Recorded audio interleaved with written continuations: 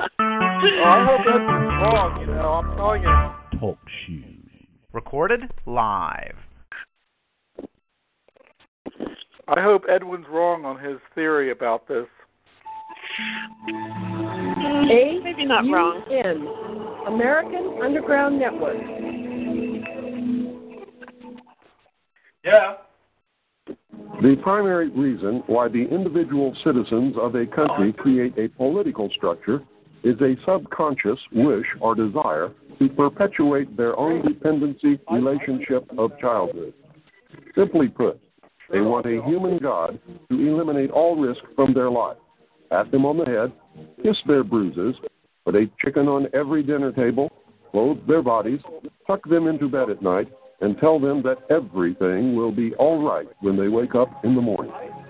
This public demand is incredible, so the human God, the politician, meets incredibility with incredibility by promising the world and delivering nothing. So who is the bigger lie, the public or the Godfather? All revolutions have been led by young people. If you just think of the TV images of whether it's Tiananmen Square or whether it's the revolts in Central America or Europe, the young people, it's the college people who are more principled and not locked in and they're not embedded with the government.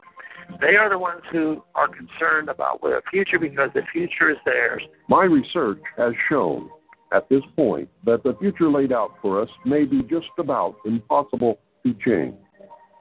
I do not agree with the means by which the powerful few have chosen for us to reach the end. I do not agree that the end is where we should end at all. But unless we can wake the people from their sleep, nothing short of civil war will stop the planned outcome. It's the National Collective Consciousness Show with Dee Dee Farrell in Portland, Oregon, Jim Condit Jr. in Cincinnati, Ohio, Steve Harris in Charlotte, North Carolina. Now, live from Evanston, Illinois, your host, Fred Smart. Speaker, or you can listen. I think you got someone in the background trying to compete with our intro. Yeah, I don't know who it would be here. It's it's fine. It's fine. Everyone, if you could mute your phone, *6. I think it was James, in the Fred. back. I think it's okay. I think it was James. Oh, okay. James talking, because when I muted you, it went away. That's okay. Go ahead. Uh-oh. I'm the only guy that can *6 because I'm the guy that controlled it. Sorry about that, James. Anyway, we're ready to go, guys. James Jaeger has been on with us several times before, and the latest documentary that he's working on is a culmination of so many threads that he's researched and documented in the past, leading through and extending beyond the work of Edwin Vieira. FIAT EMPIRE, we all know, was a groundbreaking work of James Jaeger, focusing on the days of Ron Paul, and he just completed Molin Labe prior to this new documentary called Midnight Ride that's in the funding stage right now. And as James talks about it tonight, we're going to segue into a discussion in general about Hollywood fundraising, some of the financials behind making documentaries, the mechanics and financials behind Hollywood. We are really in a new era as far as the distribution of information and knowledge in our world, and these various platforms led by a pioneering documentarian such as James. We have to support all of these efforts behind the scenes. So, James, thanks for coming on. I know you've really energized and really thrilled with the work of Edwin Vieira when he came out with that groundbreaking work, Constitutional Homeland Security, a few years ago. And this Midnight Ride is sort of the calling. It's almost like Paul Revere. This could happen at any time. Rogue politicians could call for the declaration of martial law, and you're scrambling right now to get voices down on tape in the can, so to speak, to get these words out that relate to the necessity to organize at every state level, at local level, down through the states, the organized militias of our countries to prevent this, or at least have some organizational lawful order behind this whole process. So, what triggered Midnight Ride beyond Mullen Lobby, James, and how is this connected to Mullen Lobby? It seems to be like the pointed edge of the spear here. You're kind of talking about. Well, Mullen Lobby was inspired by Edwin Vieira's first book, which introduced the concept of the militia. Everybody knows the Second Amendment, but very few people have any idea when it says it starts out a well-regulated militia being necessary to the security of the state. They just kind of go to sleep for the first part of that whole sentence. And yet it's in the Constitution. So his book, the first book, Sword and Sovereignty, introduced the militia and went through detail what it's all about. Now, the new film, Midnight Ride, is basically going to tell us what's going to happen if the whole thing crashes, the Federal Reserve crashes things, what they will, the powers that will be will probably do. And it asks the question, is martial law legal under the Constitution? And, of course, well, answer that question. Well, there's actually a number of different types of martial law, which we'll go into in detail in the film. Okay. Some of these types of martial law are legal, and they're perfectly justified by the military and armed services use them, and other types of martial law are not legal. And one of the first organizations, probably the first organization to really jump on this, was Oath Keepers. And Oath Keepers basically declares that there are 10 orders that they do not expect any oath keeper to follow, and they delineate these at their site. By the way, their site is gorgeous. You got to go over there, everybody. It's at oathkeepers.org, and this site is magnificent. It's just totally different than the old site. Oathkeepers.org with an S. Oathkeepers.org. Yeah, it's just incredible. It's every bit as nice as the Gun Owners of America site and the NRA site. And this is thanks that's to a whole Elias new look. Alias. That's a whole new look. Huh? Wow. I'm there right now. It's a whole new look. On it. Yeah. Yeah, isn't that magnificent? Oh, yeah, that looks great. Very crisp and clean. And that credit for that goes out to Elias Alias, who is the publisher, and Stuart Rhodes, who is the founder and ED. So, we're working with Oath Keepers on the new movie, and the new movie is a sister film to Mullen Lobby. And Mullen Lobby has already been essentially pushed out there, correct, from when you were last on? That was the tail end of when you were last on. Yeah, we released it in fall of last year. Last year, correct. So we're actually well into principal photography on Midnight Ride. We've already raised about $35,000 and interviewed so far 10 people. Wow. Okay. We do have Ron Paul in this film, and his interview is coming up shortly. But we've interviewed Dan Happel, who's the former Montana commissioner, Edwin Vieira, who's the author, Walter Reddy, constitutional attorney.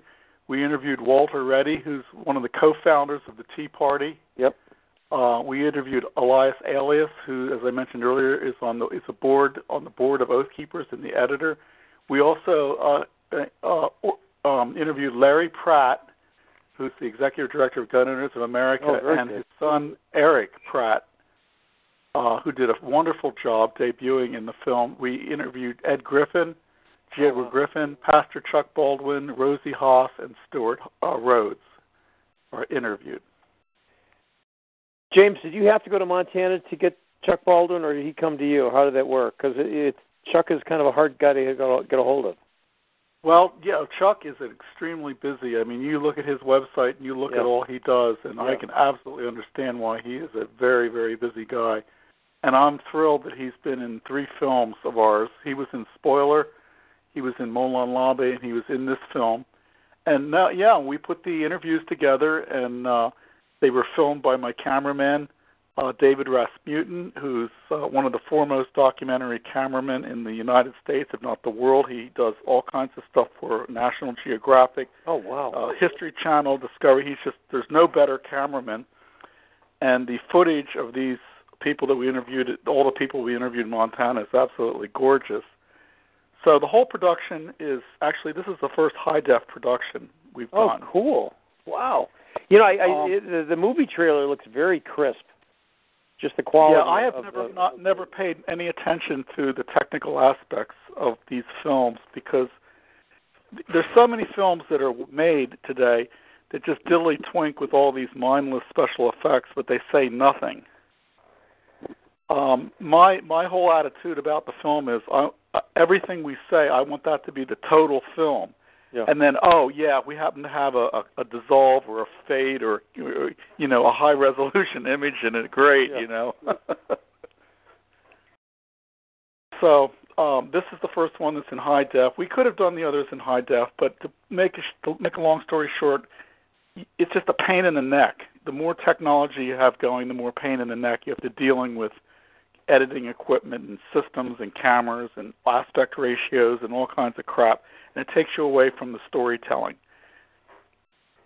Well, high-def cameras you're able to get that today at a cheaper rate than you were, say, 3-4 years ago. So, it's not even that. It's that I can't even find a cameraman anymore that shoots in standard def because none of their cameras shoot standard def anymore. I see. It's got to be high def. Got it. Well, okay. Now take us through the 10. Not to go through all the 10 from the Oath Keepers, but how close do you think we are of this happening? I mean, we're seeing fractures overseas in Russia and the Middle East, and the Eurodollar is under a lot of pressure right now. Greece is threatening to remove itself from the euro, and et cetera. Since you were last on, James, give us the tenor and tone of your gut feeling where we are at right now. Well, as far as we've been through the whole Ferguson down in St. Louis. There seems to be just a lot of saber rattling going on in our country and around the world with ISIS and just I don't know. I've kind of tuned a lot of this stuff out, but the economy kind of keeps ticking here. It's not perfect. It's not. We all know the problem of a debt-based economy, but we're still overall hanging by a thread. The possibility for these things to happen, to revert into martial law, is just around the corner. Possibly, we never know. Well, you have to remember, we did when the Federal Reserve started their QEs, their quantitative easing. Their balance sheet was $1 trillion. Yep. The balance sheet is now $4 trillion. Which means they have pumped $3 trillion into the economy. Jesus God! Just print air, just out of thin air, right? They monetize the debt. They get the Treasury to print up the Federal Reserve notes, and then they use those to buy the bonds. Mm-hmm. So we've got $4 trillion of IOUs on the balance sheet, and basically Anthony Weil called it. The publisher of the Daily Bell, he called it 3 years ago. He said all this money is going to go be pumped out of the stock market in IPOs. So I did some research the other day, and I looked up IPOs, and you should see the graphs. They're like going up exponentially for the last 2.5 years. Wait a minute, you're saying you're pumping up the stock market in the form of IPOs? What are you saying? All this QE money is getting bled out into IPOs. Got it. Getting plastered all over the place. So basically, I don't know. We've got all this money. It's basically like heroin, and everybody's worried about what's going to happen. If too much of it gets out too fast, it'll just cause price inflation, and the interest rates are already so low that everybody's being driven into the stock market. Mm-hmm. So I don't know. A lot of people wonder, is this a good time to buy gold and silver? And I think that what you should do is dollar cost averaging with gold and silver. Buy X dollars worth of gold and silver every Y weeks or months. Mm-hmm. So no matter what it's cost, you'll get the best deal. But at any rate, getting back to the market, as far as the QEs, they've stopped now. The market is concerned about how stock prices are going to react. Interest rates are low because of all the QE infusions, as I mentioned earlier. And so this money's wandered into the stock markets and seeking returns due to these artificial rates, as I mentioned. But again, as this leaks out through the IPOs and startups and bank loans, or if the central bank tries to sell its assets, which they probably will, drop it down from $4 trillion, interest rates and price inflation will probably soar, and that would choke off any recovery. I don't know about you, but I don't think this is any kind of a great recovery. Well, we're kind of limping along. There's just so many. We've witnessed a total collapse in the oil market, and now that's kind of rebounded here. Basic commodities have been under a lot of pressure recently, but still the Fed is buying 65-70% of our debt.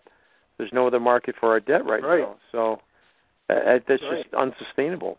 And Fred, if I may interject this before we get too far away from it, I have a theory about why the oil prices are so low. Okay, why? What? Now, your conspiracy people out there, if they're any there, are going to love this, okay? I've been reading these books by Robert Zubrin, who is a rocket scientist and an engineer. He's head of the Mars Society, and I think he's probably the most brilliant man on the planet Earth. He's actually, when you ever say to somebody it's not rocket science or brain surgery, you're talking about Robert Zubrin. So he wrote a book the other year or decade called Energy Victory. And I just reread this book because I like to read a book when it first comes out and then read it every 2 to 4 years to see what's going on, whether it's making predictions. And he lists in this book, he basically lists the graphs showing how progress is going with fusion. Okay. And he has a graph in there showing the progress of fusion technology. Now, the goal of fusion is to reach a point called ignition. And ignition means that you can squeeze two deuterium atoms together with lasers and other kinds of pressure, and only when you get enough deuterium atoms to fuse together and create enough heat can the reaction keep going on its own power. Okay.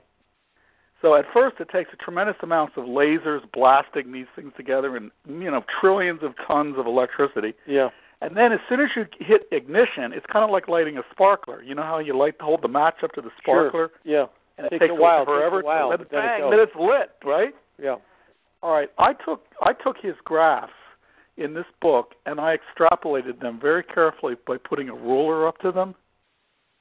And the last graph in there ends in the year 2010. Okay. But if you extrapolate these graphs leading up to ignition, it shows that we hit ignition somewhere between 2005 and 2015.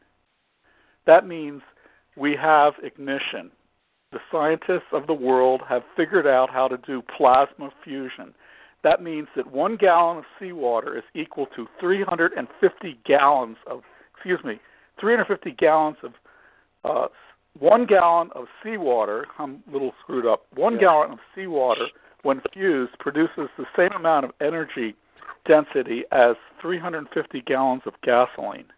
Jesus Christ. Wow. Now let that sink in for a second. Seawater. 1 gallon of seawater equals 350 gallons of gasoline?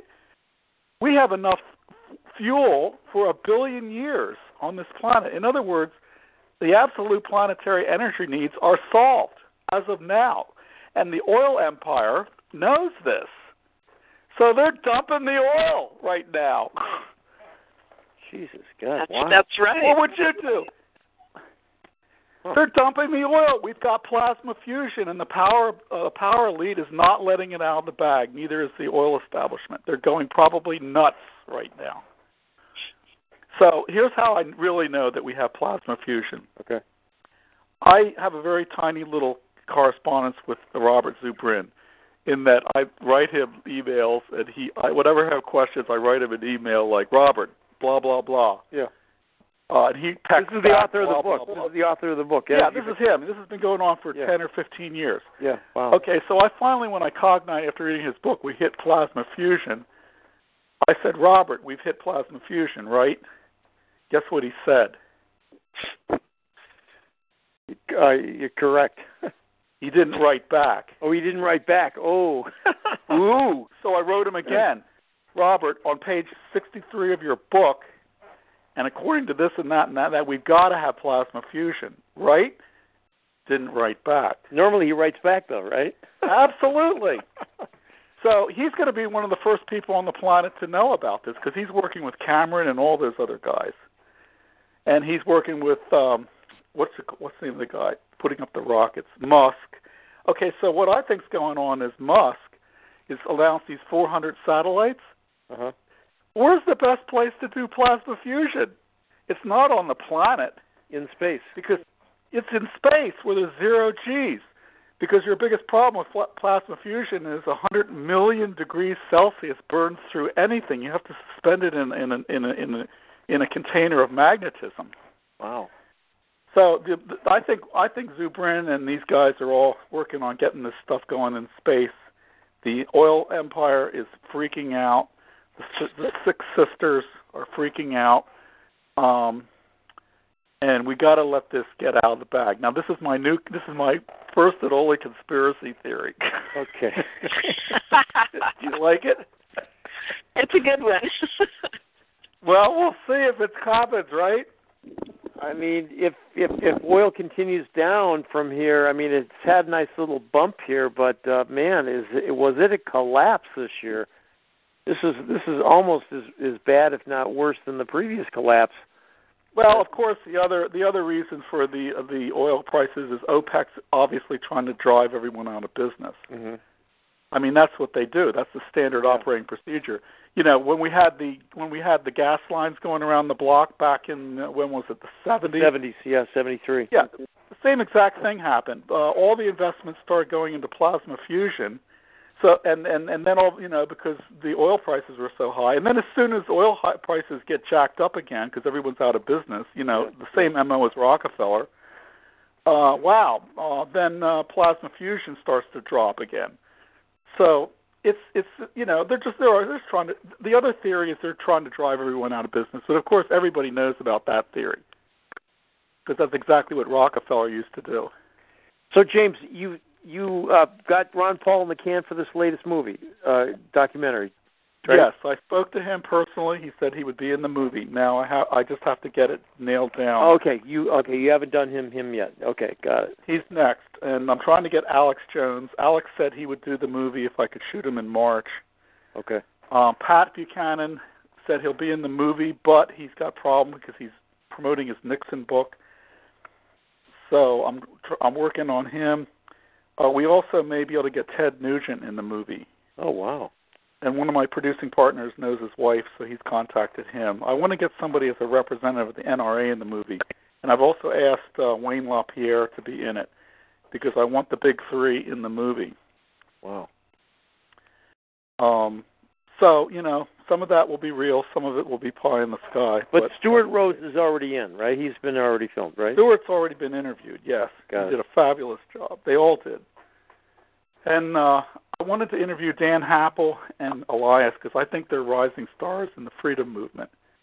And Dan has been commissioner of Radnor Township. Dan actually put me in touch with Elias 3 years ago.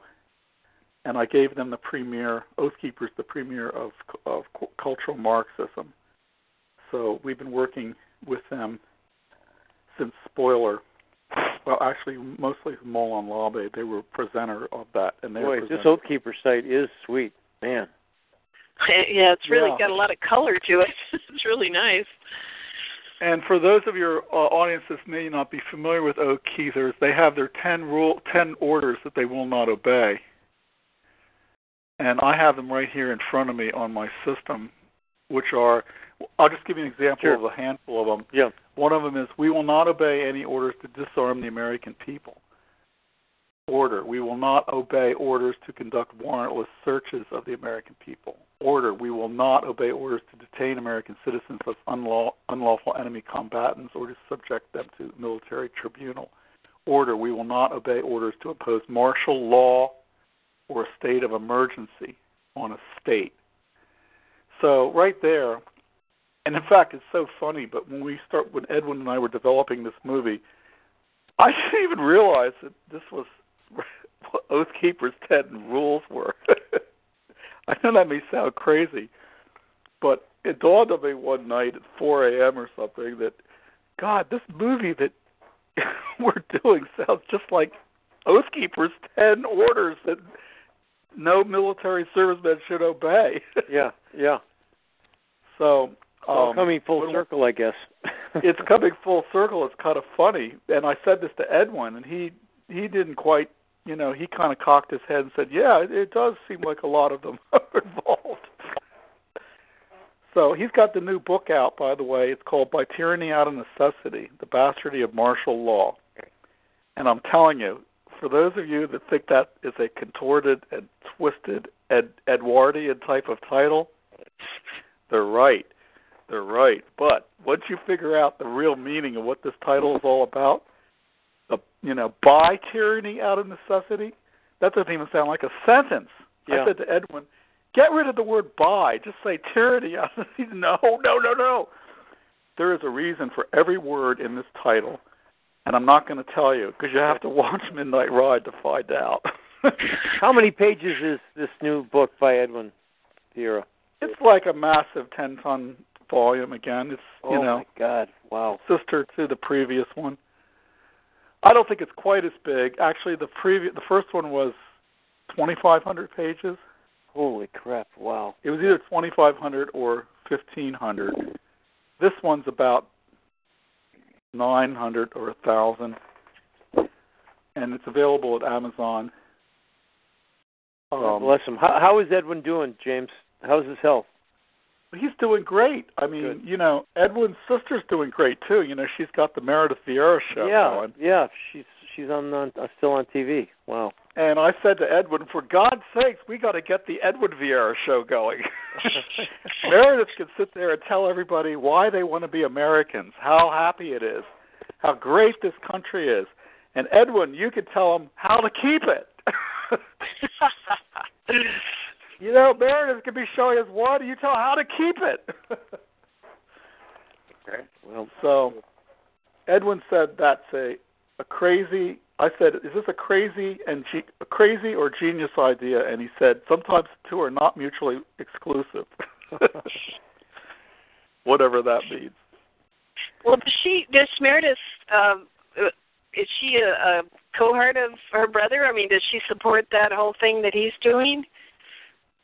Oh yeah, they're very close, but she has to be a little more lefty because she's in the mainstream media. Yeah. Oh yeah, she's got her whole thing, and she does very well with it too. I've always wondered about that. So thanks for sharing that. Yeah, you can't be Edwin and working for NBC, okay? Or you're going to be just like Napolitano. Right, of course, but it's nice that they are close, How Stossel hangs on in there, I have no idea. He must have dirt on everybody from 10 years ago. Yeah, probably. He's got to have dirt on every one of those execs. Oh, I'm sure, yeah. Ryan Williams, example. Gosh, so the whole thing is kind of falling apart. Well, we need real information out there. What's the next step? I know you're going to complete these other interviews, so you're looking at raising. You have 30,000. You'd like to raise probably another 70. No, 45 would get us through 45? The desert post. Okay. We make sure the movies are pretty cheap to make. Unlike Michael Moore, who burns through, like $1.5 million or whatever. Lots of union people sitting around the set doing nothing. We have no union people sitting around the set doing nothing. Yeah. So, it'll be. We hope to have this thing done by fall. Okay. By October, and then we'll release it. And I have no idea what I'm going to do next. Anybody have any ideas for a movie? Well, you were going to share something about your research into Hollywood, and you want to segue into that now? Just behind the scenes. Yeah. I've been asked to do an interview for the Daily Bell, and so I've been doing some homework. And as Hollywood, you look at Hollywood, and what's their modus operandi is they ticket prices are $14 for a matinee, and then IMAX would cost even more, but it really sucks unless you sit in the sweet spot. And if you don't sit in the sweet spot, it's really not any better than watching 3D, in a general theater. Well, if I was the CEO of Warner Brothers or Sony or Paramount, and if anyone wants to give me the job, I'm interested, I would lower the ticket prices and allow patrons to spend the rest of the day in theater complex once they come in. Charge maybe at $10 and they get to come in. Then the patrons would be allowed to wander around and watch or sample any of the movies. Oh, cool, yeah. And they could play any of the movies playing in the multiplex, and then they'd also be able to buy some reasonably priced popcorn, food, beverages. I'd allocate spaces all over the place to film enthusiasts, film buffs, filmmakers, anyone that could go in there, sit down, have a reasonably priced cup of coffee, meal, drink, and beverage. And then this would turn the movie theaters into cultural meeting centers, where people could hang out all day, watch movies, chat, study, write, network, party. All for $10, $10 admission. Give them all this, and I'll bet you they'd go in and spend a lot more money on, instead of buying, one bag, reluctantly buying a bag of popcorn for $25, they might sit there and eat hot dogs and hamburgers and popcorn the whole day. So this will get everybody back into the theaters. Wow, that's a great concept. Instead of going into a silo. Kids might even leave their basements where they're now holed up watching movies on various flavors of small screens, and get out there. Wow. That almost calls for a total redesign, though. Yeah, but you could do that. Someone could do a complete revamp of the format of what it looks like inside. Yeah. Also, consider this. The average Hollywood movie costs $107 million. Yep. Okay? Now, what if you took that $100 million and, say, allocated it to 100 filmmakers, say 100 of the people you find in the theaters hanging out? Boy, you'd have a lot of... Man. Huh? You give each filmmaker $1 million to make a debut film, and consider the return on investment. Like, for instance, Napoleon Dynamite, which was made for $400,000, earns $46 million. Wow. That's a return on investment of 5,600%. You have movies like Clerks, $27,000, that made $3.9 million. That's a $7,000 return on investment. You've got Rocky, or Halloween, $325,000, earned $70 million, $11,000 return on investment. Night of the Living Dead, something like $100,000 to produce it, makes $30 million, 13,000% return on investment. Blair Witch Project, 20,000% return on investment. These are all documented, These are all the absolute facts that these movies made. Now, I ask you, can you get that in the stock market? Can you get that in gold? Can you get that in the real estate? Can you even get that in the derivative market? No, you can't get anything like this. The top 10 grossing films have got an average return on investment of 11,000%. Jesus God. That means that you could literally, with an average of 11,000%, if you divide that by 20, right, a 20% return on investment, which is much more than the stock market usually gets, but let's just say 20%, divide 20 into that, and that goes almost 600 times. That means you could fail at your film 598 times. Off that one winner. On the 599th film, we get a 20% return on your investment. Jesus.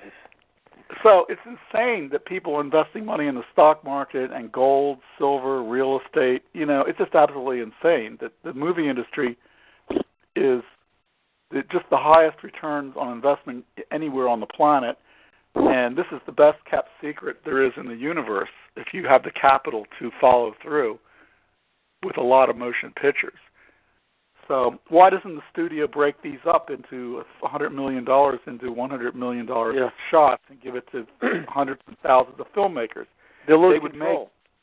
They don't want to make any more money. Okay. Hollywood is not money-driven, as everyone says. That's a bunch of crap.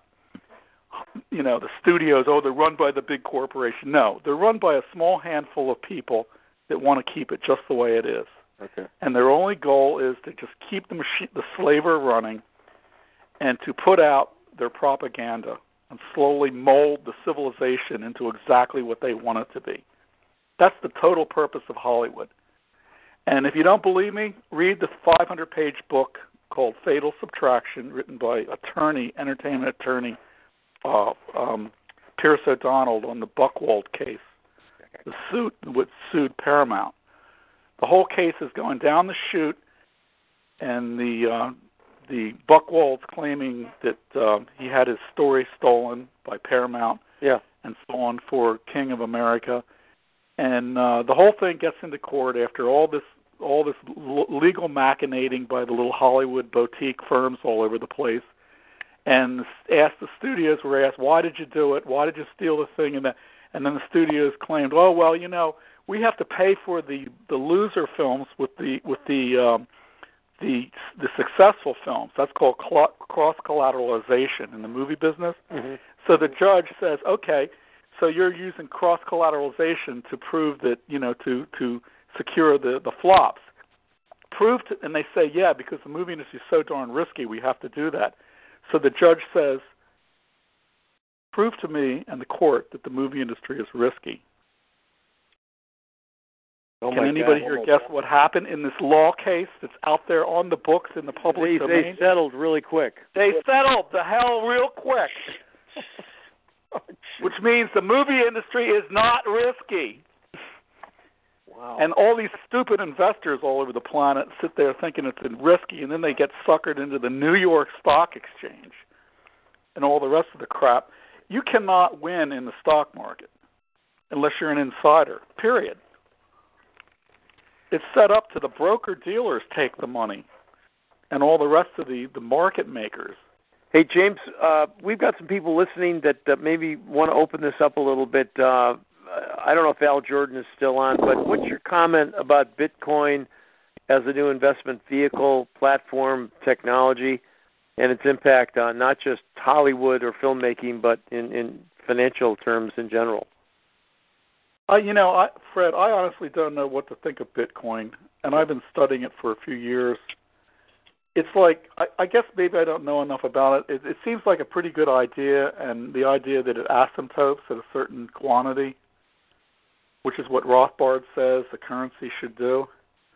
But my main trepidation about it is that it seems like it's so net dependent, power grid dependent.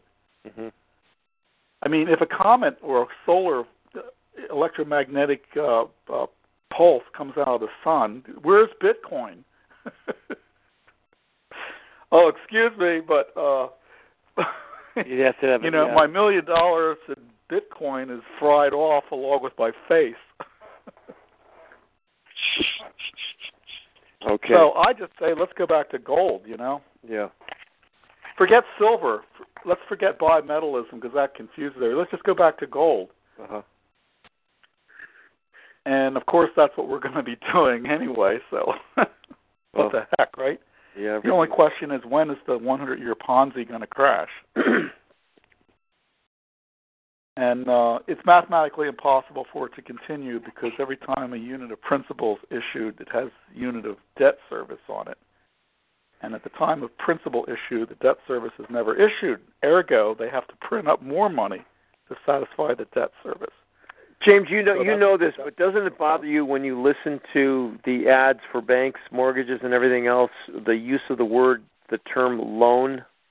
It's not really a loan, but yet it's bantied about, bartered about, thrown around as if the banks are really at risk taking money from depositors and extending them to borrowers. When it's just That's right. And there was a lawsuit against the bank for that very reason, and the court prevailed in the form of the plaintiff. That was the Credit River decision, correct, up in Minnesota? Yeah, that's right. And the judge was murdered, I guess, within a couple of 2-3 weeks, right?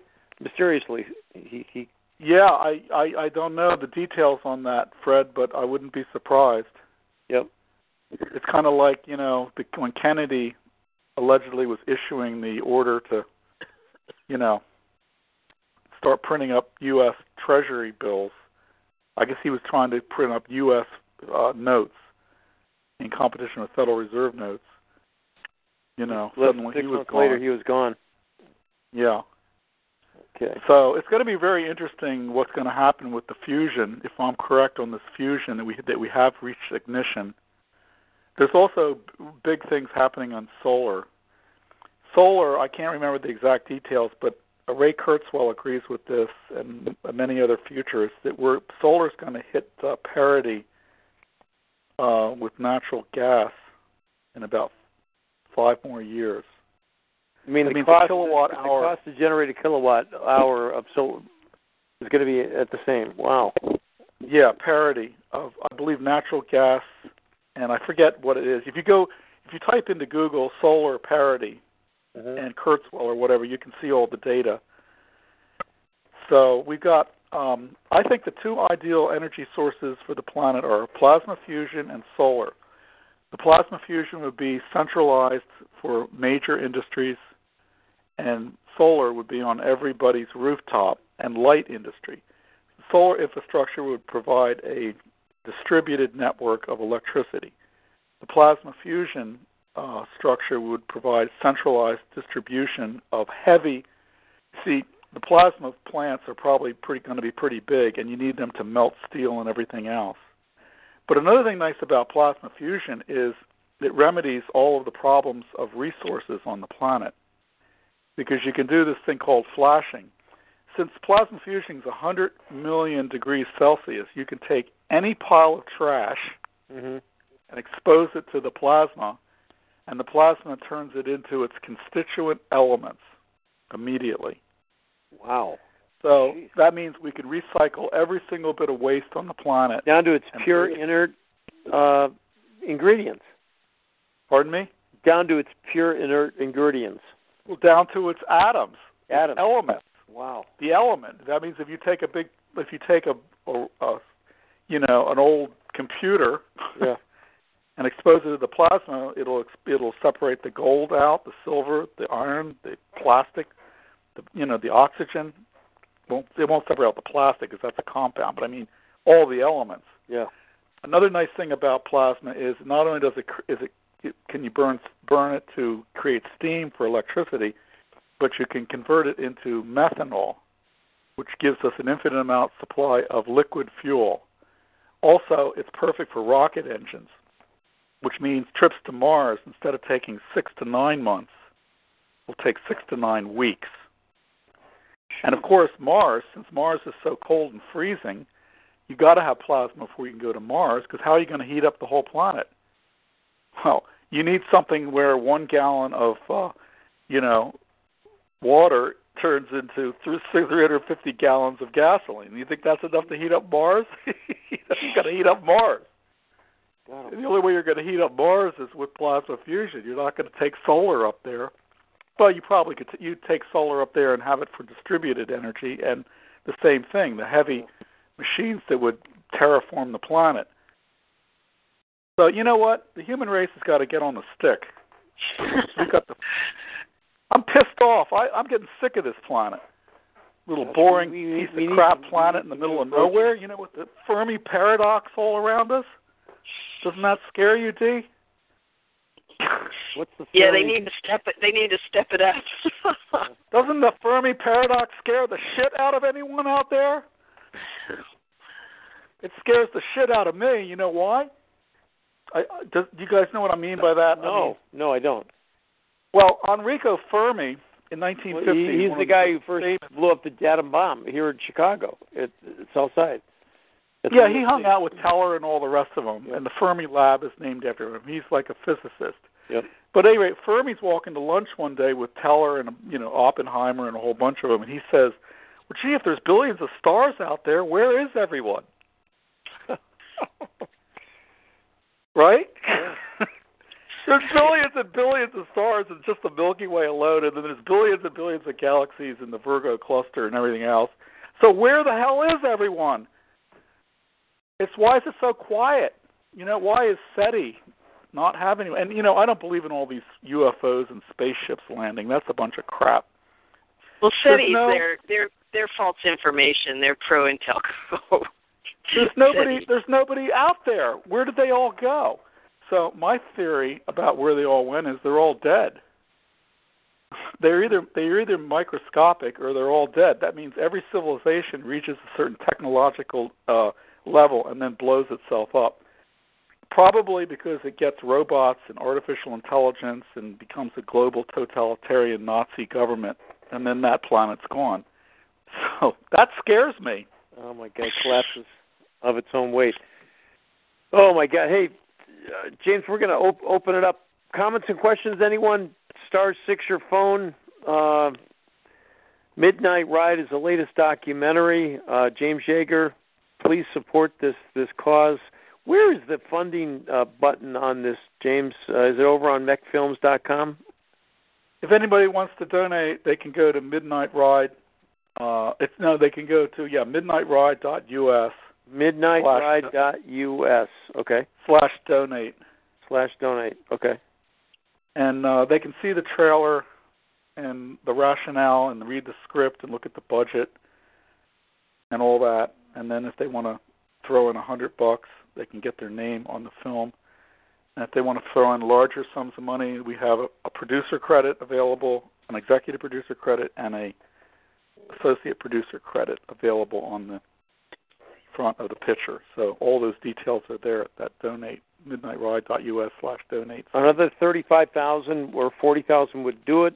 midnightride.us/donate. Yeah, people are donating to the film. We've had about 250 or 300 donations so far. One guy put in 10,000. Wow, that's great. Bang, Brian Rocky, is our executive producer. We're hoping that some of the other executive producers come on board. We worked with Mr. Iott on the last film, who's a extremely prolific executive producer. And he did Beautiful Boy and many other incredible features. So we have a great group of people. And Oath Keepers has been very helpful. So it's been people from the last films and new people. Hey, James, we're hoping we can get the NRA to wake up. Yeah, Sundance as a festival, it's just highly. You can't get stuff like this in there. It's what's the deal with Sundance? I had a big fight with Sundance. Okay. It was really funny. It was about, I guess, 5 or 10 years ago. Sundance is the god, right? You're supposed to revere your deity, right? Yeah. So let's see what happened. I've got to refresh my memory. And for everyone, I submitted a film to them called Original Intent. Okay. How the Democratic and Republican parties are destroying the American dream, okay? Yeah. I sent it to Sundance, and I forget the exact details of it. But I paid my money, sent it in, blah, blah, blah, don't hear anything, this and that. So I decided to write him an email in huge capital letters. Do any of you assholes actually watch these films? And I get a response back from one of the executives working there. Yes, us assholes do watch the films. And so that started a massive firefight between Sundance and me, where I was asking them to prove that they actually watched the films.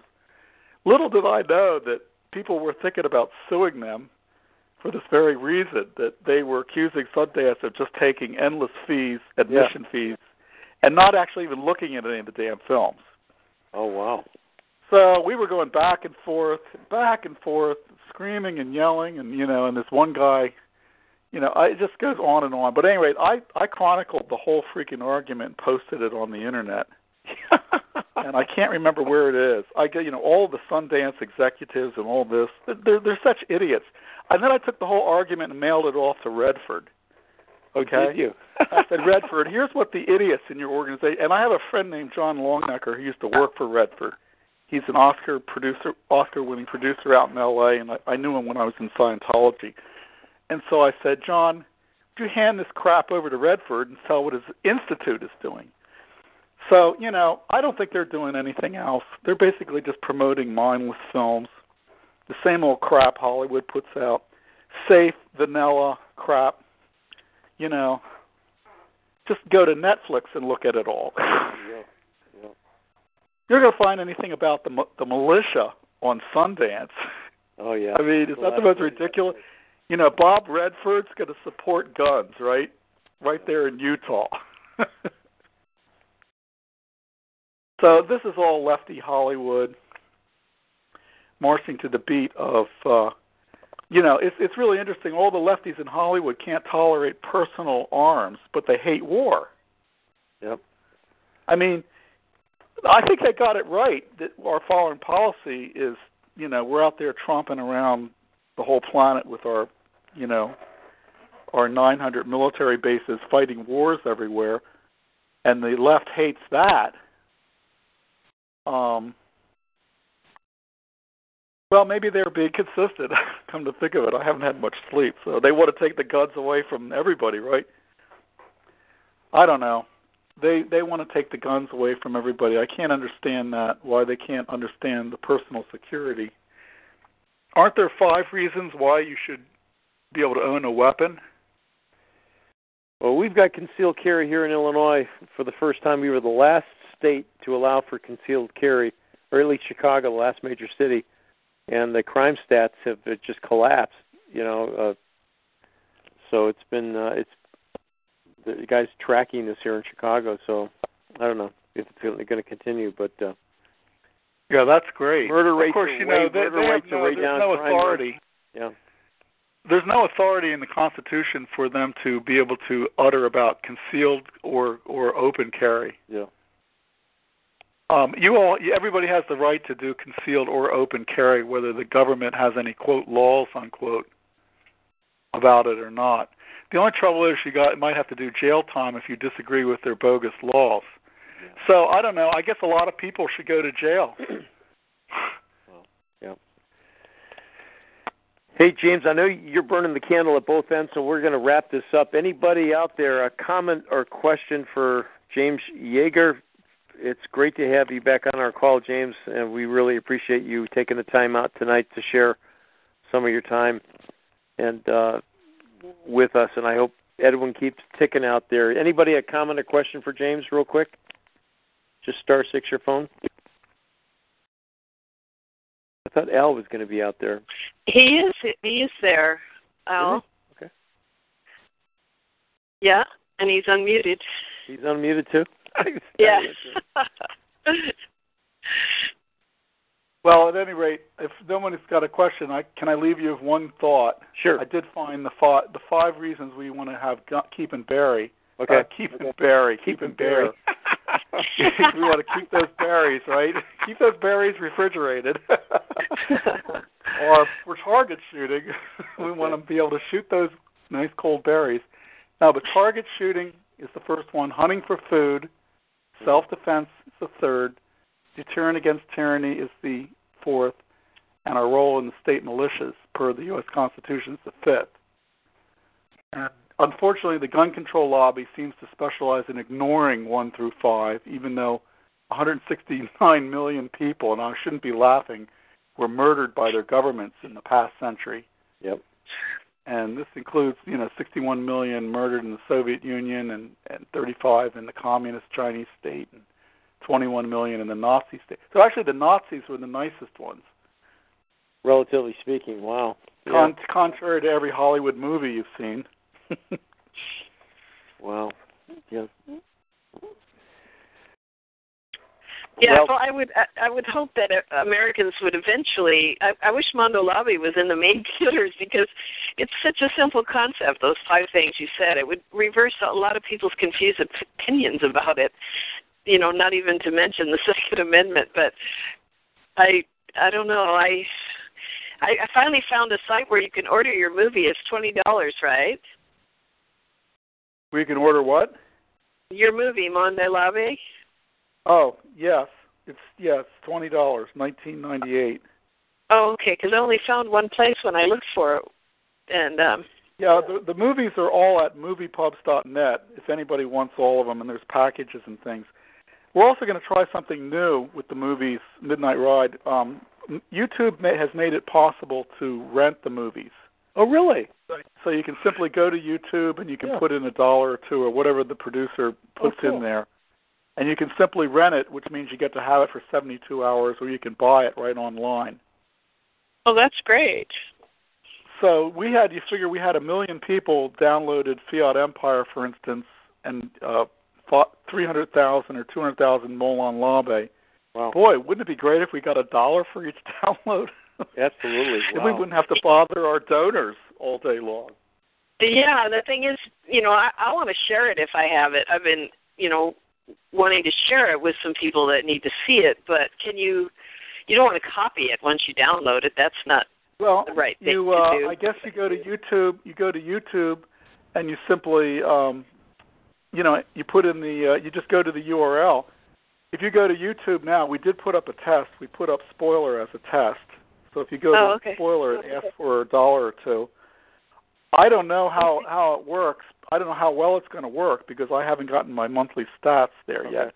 But we're torn between putting these movies out for free on the public domain and trying to generate something to keep in business making them. Oh yeah, that's what we went through with America's Freedom to Fascism. So it's a good point. I don't mind buying it. I just want to make sure I can buy it. I mean, if I got it at YouTube, they sell it there too. Is that what you just said?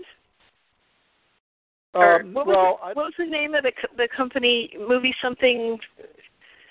We put Spoilers up there on YouTube right now. If you go to the Matrix site at YouTube, which is youtube.com/originalintent.doc, the movies are all there, and they're all up there for free. So I don't know what the methodology here is marketing. I mean, do you think people will download it and put in $1 or $2, or that's a hell of a lot cheaper than $20? Absolutely. Why wouldn't they? No, I mean the only reason a person would not do that and just buy it instead is so they could share it. But if you can turn somebody onto it and tell them where to see it for $1, I think that's a great idea. It sure beats not getting it out there at all. Yeah, what do you think is the price that should be put on a independent film that's newly released? You mean like if you buy it for $20? Is that what you're saying? I mean, yeah. I mean for the download market. The download market.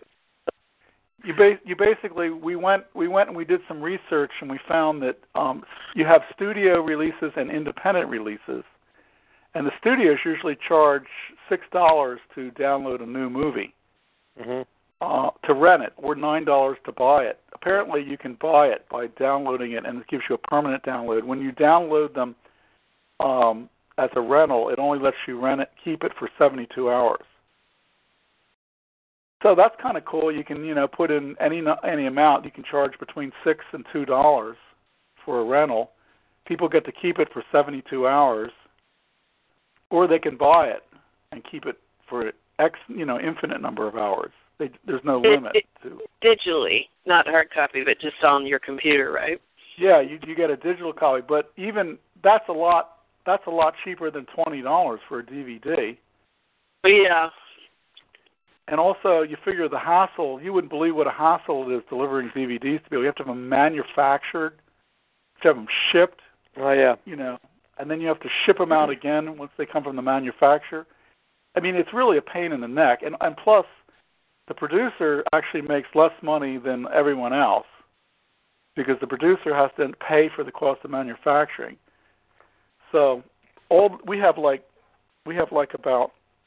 about 10 distributors, like Reality Zone, WorldNet Daily, News with Views, various outlets that carry the movies. And the DVDs are kind of a pain, so I don't know. I'm going to be very interested to see what digital downloads, whether they make a difference. I would think they would. That's going to be interesting for you. Good luck with that. I'm going to get one. You actually worked on Freedom to Fascism? Well, it was our group, Fred and Steve and a lot of the rest of us, 38 state coordinators, that put that movie out in 77 different theaters across the nation, wow. cities. And we That's great. Yeah, that's how we met, and that was our first project together, working with Aaron Russo. We worked really closely with him, and we ended up making our own label, and when he got to the point where he was ready to let it go out for free, we just kind of went ballistic. But he had to make a certain amount of money first, and the theater company that produced it was not working on support of him or us, so we just took it into our own hands and helped him every day for way over a year.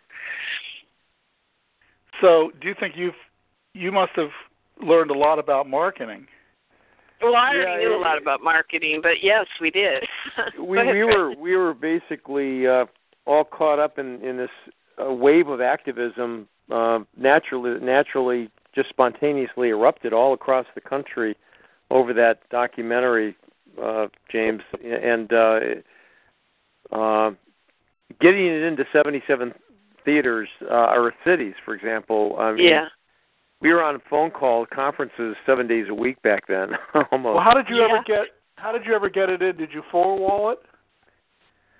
Well, Cinema Libre was the they were doing some of the background work, but what they needed was people from our group to fly or to leaflet and to generate the foot traffic into the theaters. So we provided a lot of the spontaneous, natural, organic distribution of information, whether coffee shops. I mean, we just had a whole bunch of people flyering, postering all over the country. Oh, yeah, we put it in the local paper here and had the film crew out there for the opening, and it was pretty fun.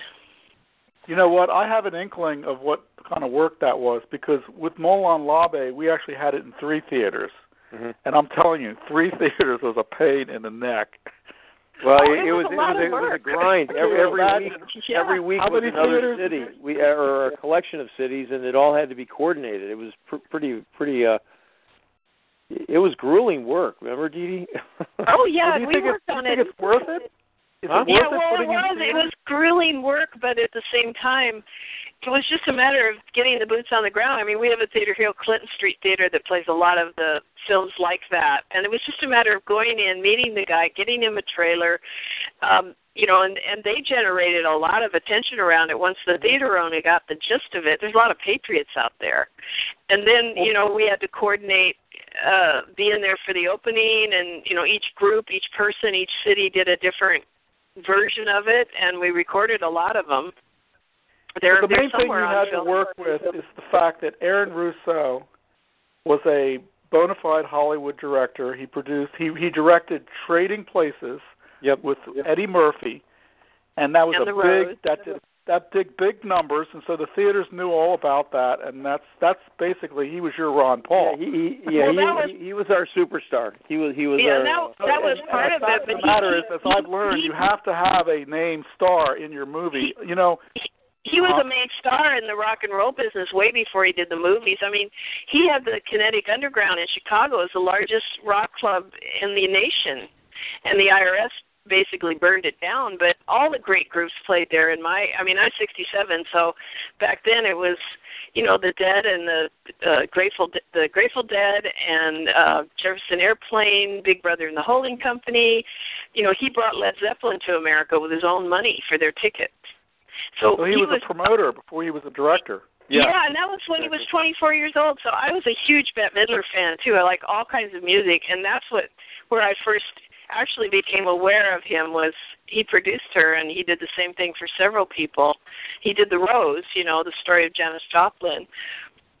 And with I came a few inches away from getting to meet him, getting a meeting. I was working with. Who's some of his people that were in the organization? Yolanda? Is that?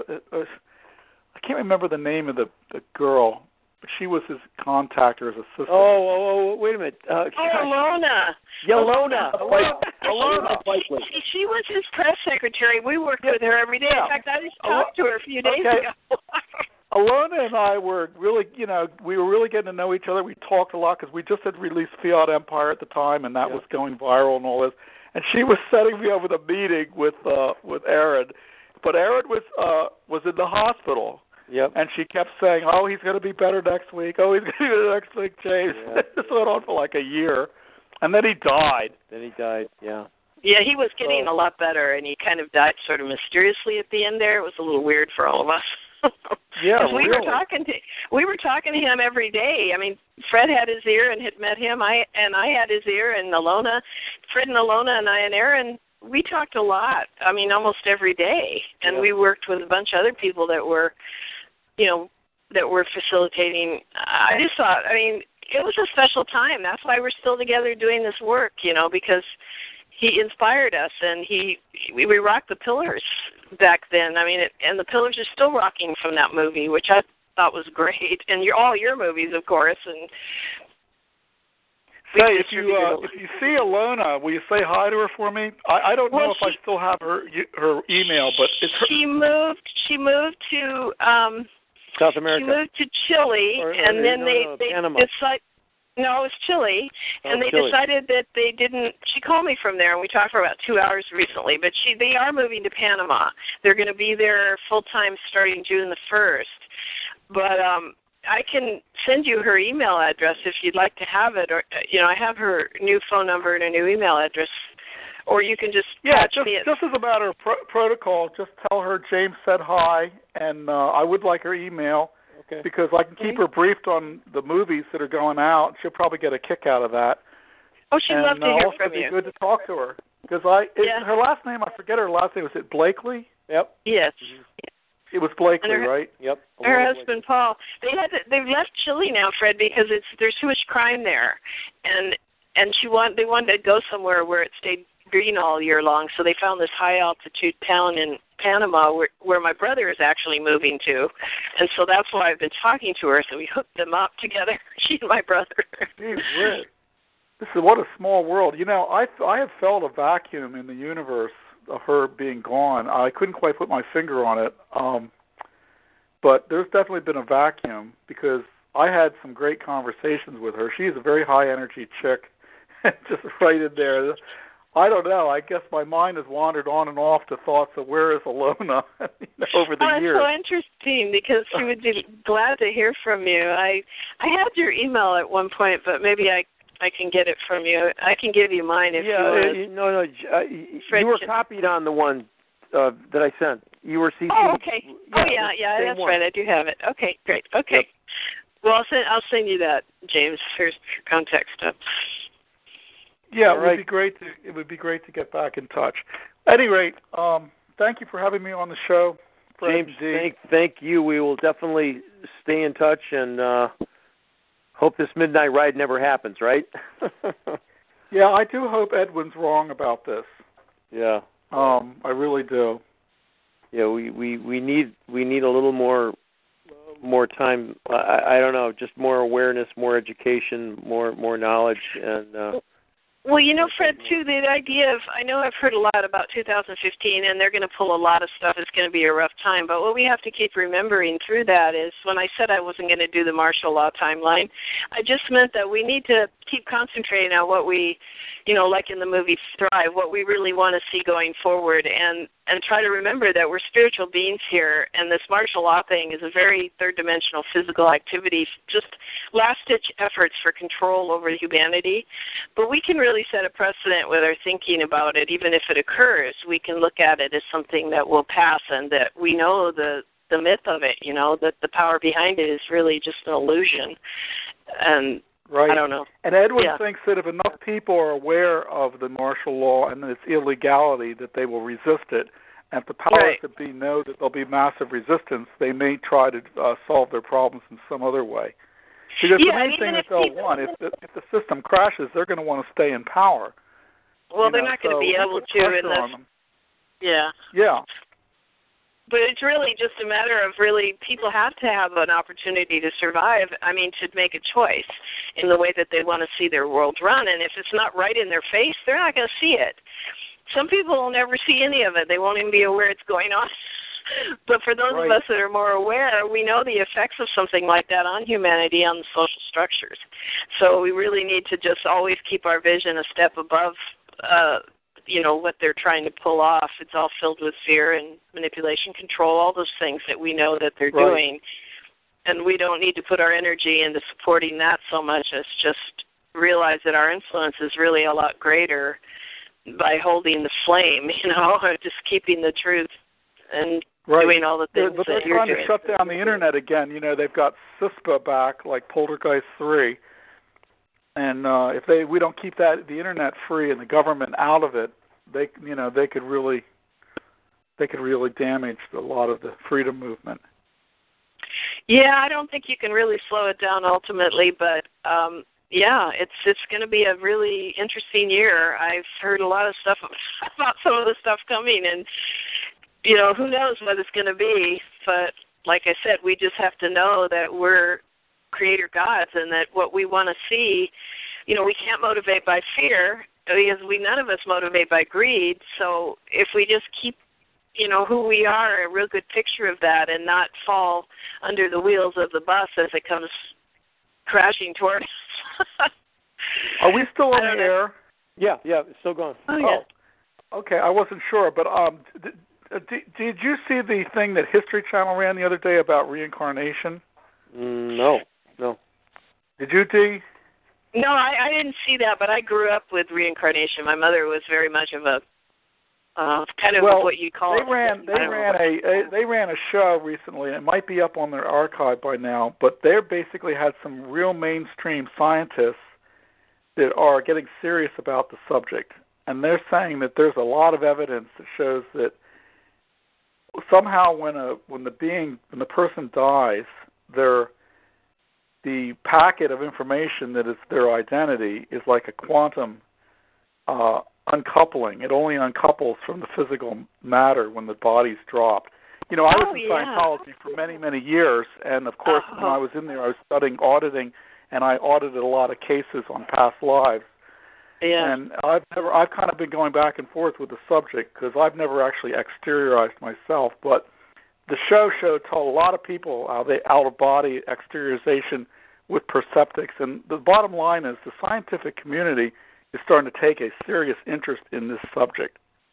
Well, they should, because, I grew up with it. It's very real. I know a lot of my lifetimes, and we are eternal beings. You can't get it wrong. You'll never get it done. And there's no such thing as a bad choice, really, because it's all about learning and figuring out who, in fact, we really are.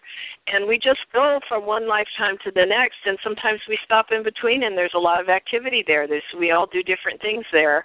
And there's a lot of choices about where to go and what to do. You can move forward, backwards. I've done extensive studies on it. And the thing about you said something about all the higher order intelligence peoples on all these planets being dead. Well, I know that that's not true. Absolutely not true. It's just that there's the current major theory right now is that the tendency of intelligence is to miniaturize. So a lot of scientists think that they're It just depends on how you look at it. If you look at the earthbound third-dimensional science compared to the vast world of metaphysics and spirituality, they don't know anything.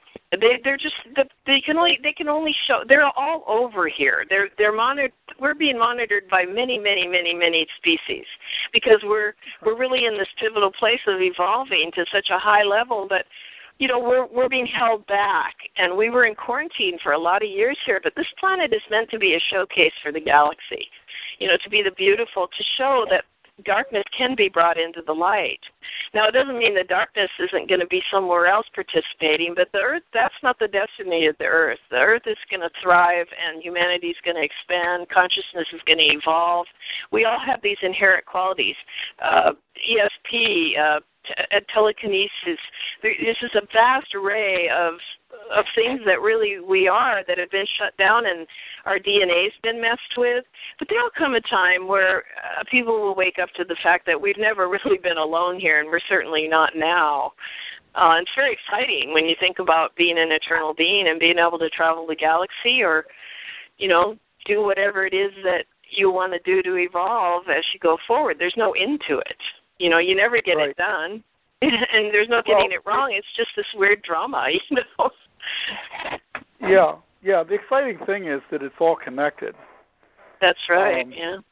Which means science is connected to metaphysics. Sure, it's all happening in its divine order. You know, even the bad guys are taking on roles that I certainly wouldn't want to take on, but it's all for the greater good as debauchery. I mean, it's really pretty bad out there, but at the same time, I see changes happening.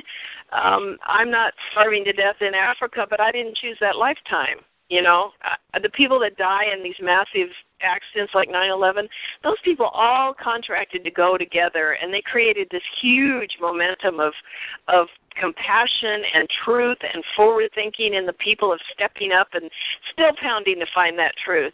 And that was a gift, I think, that people choose when they leave like that in mass to help humanity to raise up. You know, I think that way anyway. I could be wrong, but well, you might have liked the movie I had in development that no one would finance. It was called Globalization: Will Theology, Science, or Metaphysics Dominate the New World Order? And they know about all this stuff. Metaphysics versus theology and science. Mm-hmm. The problem with metaphysics and theology has always been, from the point of view of the scientists, that they're not falsifiable. But what's exciting about this is the only reason science can't falsify various theories of metaphysics and the theologist is because the science isn't deep enough yet. But I think that whatever is true is going to be revealable through not only metaphysical methods, but theological methods and scientific methods.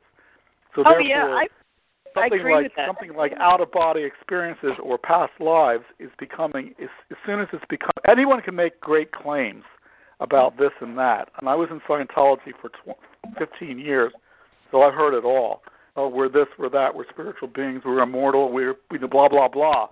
But nobody can prove it. But now science is getting to the point where maybe it can prove some of this stuff.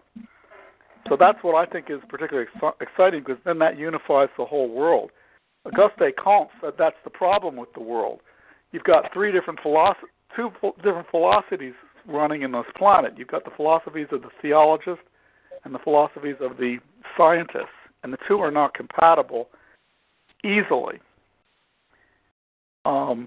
Scientific method is there must be a falsifiable observation. If you can't falsify it, if you make the claim, oh, there's an infinite God out there, but you can't falsify that claim, then that's not in the realm of science.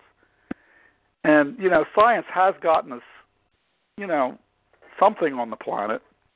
So has metaphysics, or so has theology.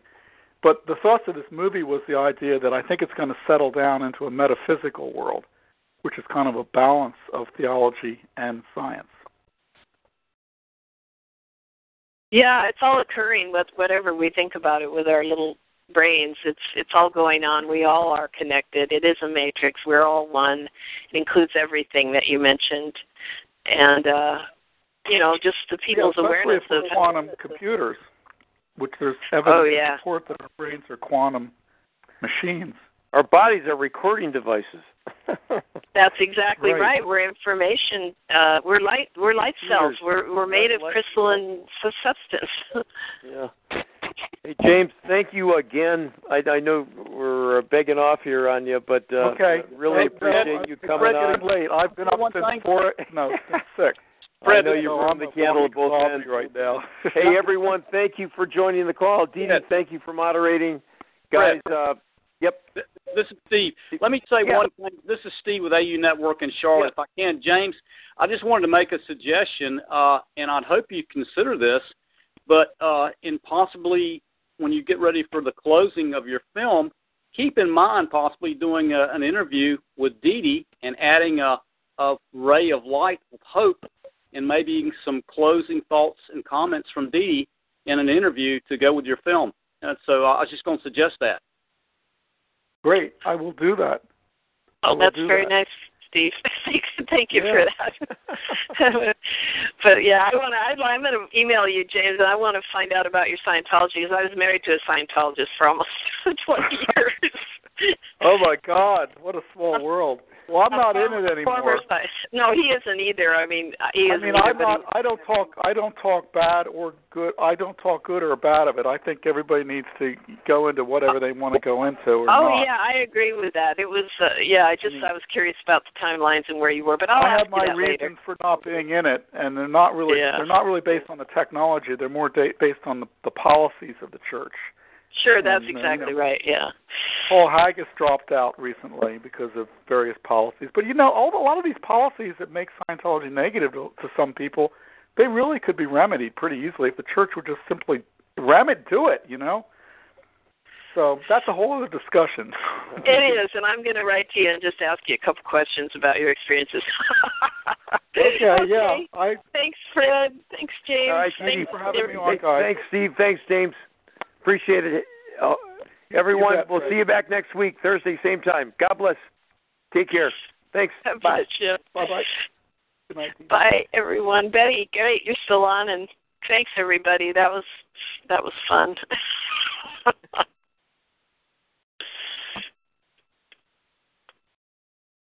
I'm going to sign off. Yeah. Bye. Bye.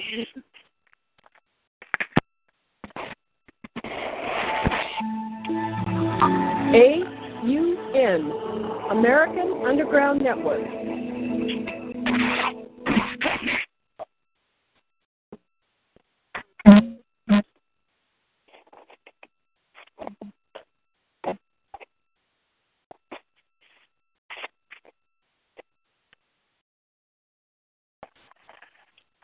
Boy, that was ended soon. Well, actually 7:30. That's not too bad. Yeah, that was a great interview. I'm hoping you'll do that, Dee Dee. That would really be. Well, if he wanted me to, I tend to wax philosophical fairly easily, but it is the way I live, and I really do believe that. And I've obviously got more experience with ETs than he does, but that's okay. That's no big deal. But that's really nice, Steve, of you to say that. I don't think he quite knew what to say, but. I think it's great what he's doing, and I'd like to. Do you have a copy of the Moulin Labe? No, I have not got it yet. I have not got it yet. Yeah, well, if I end up getting one, I'll send it to you so you can make a copy. Okay, that'd be great. So, yeah. Excellent. Okay, well, I'm gonna sign off too, and I got to get ready for the 19th degree tomorrow. So, good night. God, good luck, Steve.